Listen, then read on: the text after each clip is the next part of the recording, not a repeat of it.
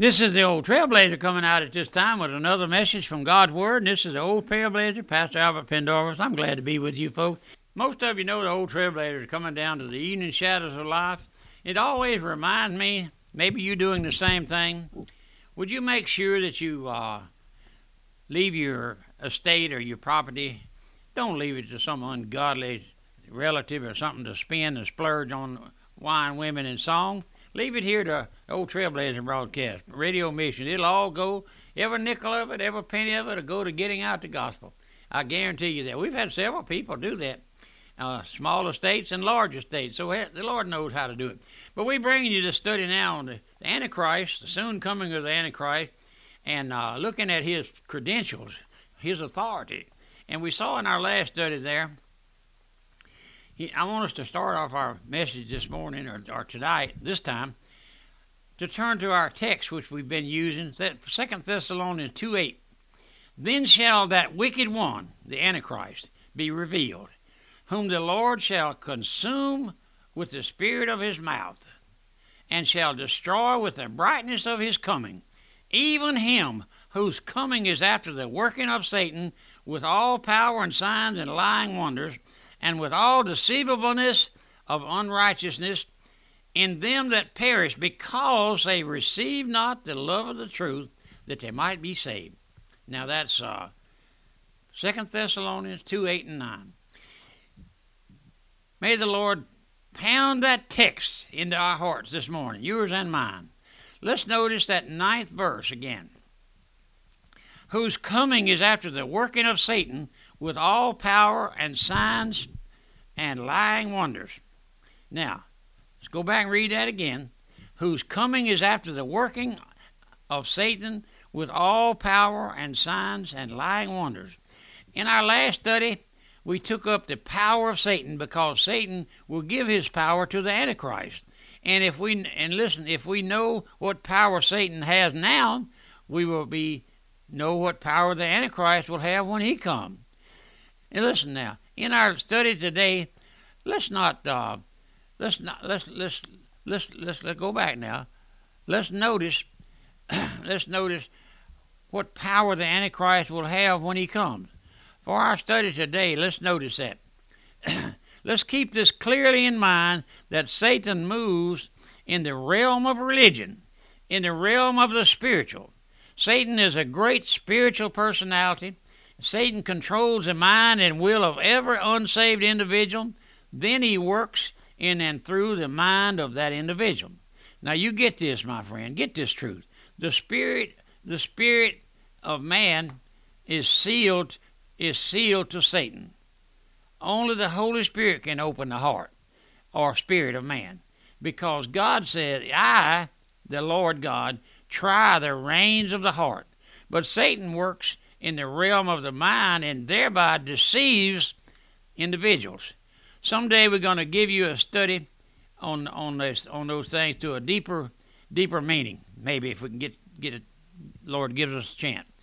Do you know there's being instituted today in our seminaries and Bible school courses in psychiatry? Did you know that? Listen, that's the science of the mind, the study of the mind and nerves, and they work together. How that a movement of Satan to be put in seminaries and colleges and Bible school, courses in psychiatry. Yes, that's a movement of Satan to relegate Christ out of completely. God, by the Holy Spirit, convicts a sinner, not by the mind, not in his mind, but in the heart. If the heart is right, then the mind is right. Now, my brother, and my sister, this is a great study. We may go into it someday. I'd like to know if you're interested in that kind of stuff. Interested in me doing that. You know I'm not very smart. I mentioned to you before, we just completed that study on the faith healing, true and false. If you like, we got those messages on CD. You call me, I'll quote you a price on the whole set. Very, very inexpensive. Let's study some of the spiritual manifestations of Satan at this time, and thus learn how the Antichrist will work when he comes on the scene. Because isn't that interesting, though, my friend, that we can see that coming? Maybe folks are afraid to do that, but let's not. Let's not do it. Let's learn how the Antichrist will work when he comes, because his coming will be after the working of Satan with all sign. Let me call your attention to that word after, whose coming is after the working of Satan. The word after means conformity, likeness to it, or counterpart. In other words, the working of the Antichrist will be like his father, Satan. The work of the Antichrist will conform to the work of Satan, just like the work of Christ conformed to the will of his Father. Just as the Lord Jesus Christ depended upon the Father for everything, the Antichrist will depend upon Satan for everything that he does and has. His working will be like the work of his father, Satan. Now, what are the signs or spiritual manifestation of Satan today? Listen, the word sign means that which distinguishes a person or a thing from another person or thing. Or a sign is a token that serves to express or represent another thing. For instance, listen, the Lord gave Noah the rainbow. It was a sign or a token of his covenant. Genesis 9, 12 through 13. Then, when God gave Abraham circumcision, it was a sign and a seal of the covenant that he had made with him and his posterity. Genesis 17:11 and Romans 4:11. Now, what are the signs? Listen. What are some of the signs or tokens or spiritual manifestation of Satan that we encounter today? Let's look at that for just a moment. Christ ran into this constantly with the unsaved religiously of his day.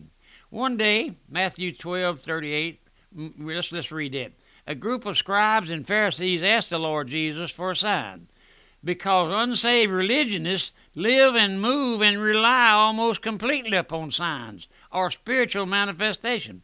Now that's true, my friend, whether you believe it or not. And the Lord Jesus answered and said unto them,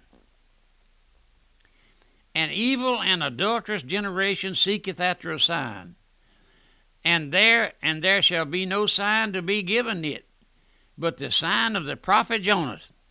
As for Jonas was 3 days and 3 nights in the whale's belly, so shall the Son of Man be 3 days and 3 nights in the heart of the earth. Then another time the Lord Jesus confronted that same crowd of hypocrites, and he said, O ye hypocrites, you can discern the face of the sky, but you cannot discern the signs of the times. A wicked and adulterous generation seeketh after a sign, and there shall be no sign given it but the sign of the prophet Jonas. That's Matthew 16:3. One day, listen now, one day a man came to the Lord and said, I want you to come with me and heal my son. And Jesus looked at him and said, You will not believe except you see signs and wonders, will you? That man thought that Christ could not heal his son unless he went and touched him or something. They are looking for a sign, all for generation. Unsaved and religionists of all types and desires, and they desire a sign. They're looking this morning. Listen, they're looking for signs. They magnify signs or spiritual manifestation. Brother, you listen to me this morning. I'm going right down the line, thus saith the Lord. In the day of the Lord Jesus, the group of Pharisees and Sadducees, or unsaved Jews, that's what they were, they would not believe the Lord Jesus Christ. They would not take him at his word. He came with his credentials, but they wouldn't have him. They were certainly trying to tempt him to give them a sign from heaven. Satan, when tempting the Lord Jesus, tried to get him to turn stones into bread as a spiritual manifestation and the proof that he was the Son of God. Then Satan took him up on the pinnacle of the temple and asked him to throw himself down in the midst of the people, saying, if he would, they would acclaim him at once as the Son of God and as their King. Christ, knowing the hearts of those devils, that they are always desirous of something tangible to put their faith in, instead of that naked Word of God, would not give them a sign. He wouldn't give them a sign. Then in 1 Corinthians 1:22 and 23, we find these words. 1 Corinthians 1:22. For the Jews require a sign, and the Greeks seek after wisdom. But we preach Christ crucified, and the Jews a stumbling block, and unto the Greeks foolishness. But now, unto them which are called, both Jews and Greeks, Christ the power of God and the wisdom of God. We find here the Jews require a sign. The word Jew stands for the unsaved religionist. You see, my friend, the unsaved church member, whether he is in your church or mine, does not know the Lord Jesus Christ. Therefore, he knows nothing about the leadership of the Holy Spirit. He thinks he's saved. Many of those folks, maybe you included, believe they're saved, yet they know nothing about God's leadership. They don't know how to get God's leadership because they're not knowing Him. They do not recognize the voice of leadership. They will pray as they do not know the leadership. They must have something tangible to look to for assurance that God is leading. Therefore, Satan steps in and manifests himself to them, and they take his manifestations for divine leadership. Now, let's look at our text again, 2 Thessalonians 2:9 and 10. Whose coming is after the working of Satan with all power and signs and lying wonders. They received not the love of the truth, that they might be saved. Notice it says here that Satan receives the unrighteousness with signs because they will not receive the love of truth, that they might be saved. Are you in that condition today, my friend? Are you saved?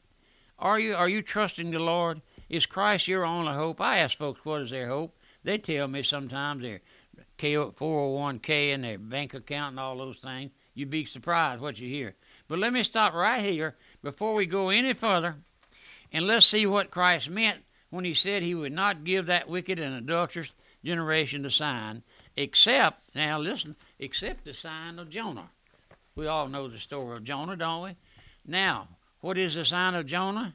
Christ said, as Jonah was 3 days and 3 nights in the whale's belly, so shall the Son of Man be 3 days and 3 nights in the heart of the earth. Christ was telling this group of unsaved devils that the only sign he would give them would be the death, burial, and resurrection of our Lord himself. On the cross, listen now, on the cross, Christ died for our sins, paid our sin debt in full. I like that statement. Christ paid our sin debt in full. Up here in our chapel, over the pulpit up on the wall, we have a sign that Pastor Shelton had made in New Orleans. There's a plaque up there with something on it, but he had it raced off and had a sign painted to paint it. Christ died for me. And he went over there to the office after he got through painting. Had to have a long ladder to get up there. Went over to the office and said, okay, Trailblazer, okay, Pastor Shelton, I got your sign painted. So he said, well, let's go look at it. So they walked over there, and he said, no, Joe, you didn't paint what I told you. He said, give me that piece of paper, that script. What does it say, Joe? It says Christ died for me. Well, you wrote Christ died for us. Got to get your ladder, Joe, and get up there and change it. So when we moved from New Orleans after Katrina, the sign went down there, was made out of chalk. The wall was chalk. And we had a painter make that sign again. Up above my pulpit is that gracious sign, Christ died for me. That's my motto. But we haven't run out of time, folks, just so quickly. Remember, my mailing address is the old Trailblazer, Post Office Box 1810, Walker, Louisiana, 70785. And this, my telephone number, area code 225-664-8658. You see how Satan badgers me, folks. Got to where I can't even speak. Well, I can't speak too well anyhow. But my telephone number, my email, I'll give you my email number. Don't you like to get emailed? I do. Pastor at Radio Mission, PASTOR at radiomissions.org.